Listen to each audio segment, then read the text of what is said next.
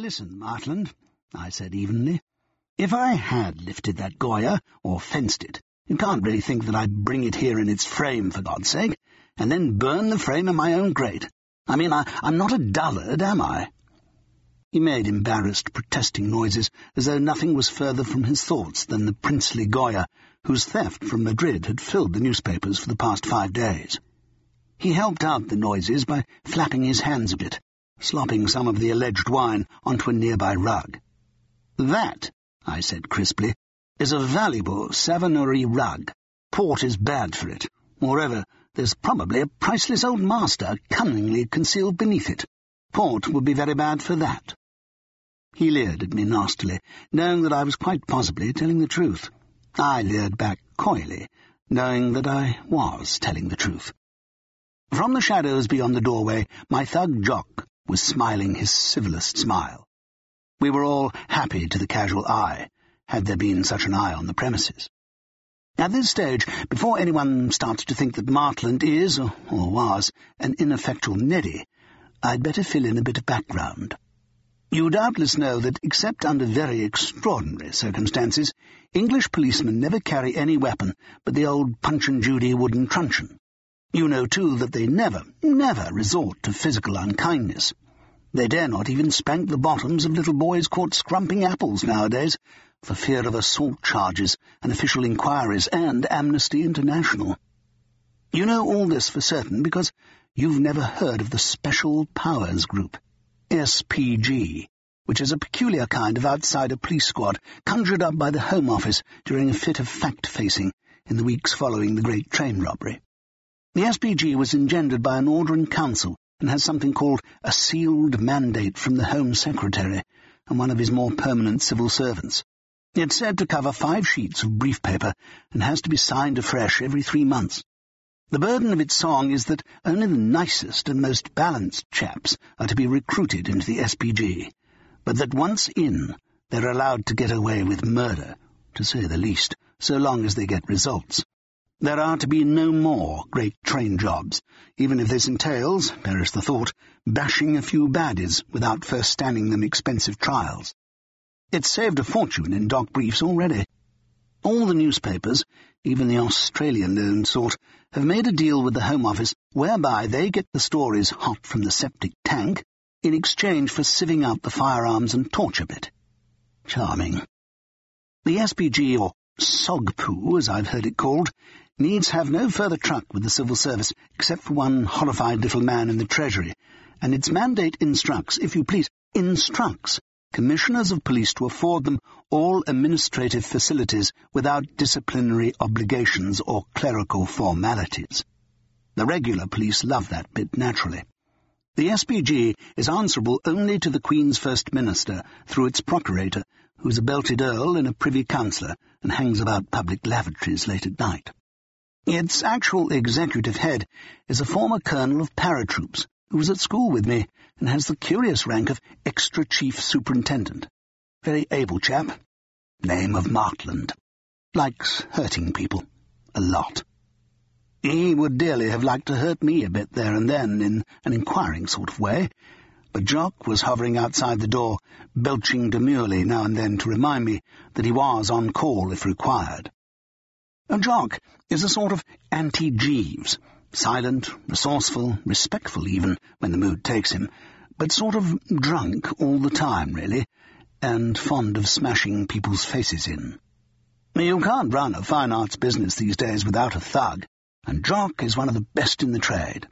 Well, you know, was. Now, having introduced Jock, his surname escapes me, I should think it would be his mother's, I suppose I'd better give a few facts about myself. I am Charlie Mordecai. I was actually christened Charlie. I think my mother was perhaps getting at my father in some obscure way. The Mordecai tag I'm very happy with. A touch of ancientry, a hint of Jewry, a whiff of corruption. No collector can resist crossing swords with a dealer called Mordecai, for God's sake. I'm in the prime of life, if that tells you anything, of barely average height, of sadly over-average weight, and am possessed of the intriguing remains of rather flashy good looks. Sometimes, in a subdued light, and with my tummy tucked in, I could almost fancy me myself. I like art and money and dirty jokes and drink. I am very successful. I discovered, at my goodish second-rate public school, that almost anyone can win a fight if he's prepared to put his thumb into the other fellow's eye. Most people can't bring themselves to do it. Did you know that? And moreover, I'm an honourable, for my daddy was Bernard, 1st Baron Mordecai of Silverdale in the County Palatine of Lancaster. He was the second greatest art dealer of the century. He poisoned his life trying to overprice Devine out of the field. He got his barony ostensibly for giving the nation £250,000 worth of good but unsaleable art, but actually for forgetting something embarrassing he knew about someone. His memoirs are to be published after my brother's death, say about next April, with any luck. I recommend them. Meanwhile, back at the Mordecai bunkhouse, old straw boss Martland was fretting, or pretending to. He's a terrible actor, but then he's pretty terrible when he's not acting. It's often difficult to tell, if you follow me. "Oh, come on, Charlie," he said petulantly. I gave just enough flicker of the eyebrow to indicate that we had not been at school together all that recently. "How do you mean, come on?" I asked. "I mean, let's stop playing silly buggers." I considered 3 clever retorts to that one, but found that I couldn't really be bothered. There are times when I'm prepared to bandy words with Martland, but this was one of the other times. "And just what," I asked reasonably, "do you think I might give you that you think you might want?" "Any sort of a lead on the Goya job," he said, in his defeated Eeyore voice. I raised an icy eyebrow or two.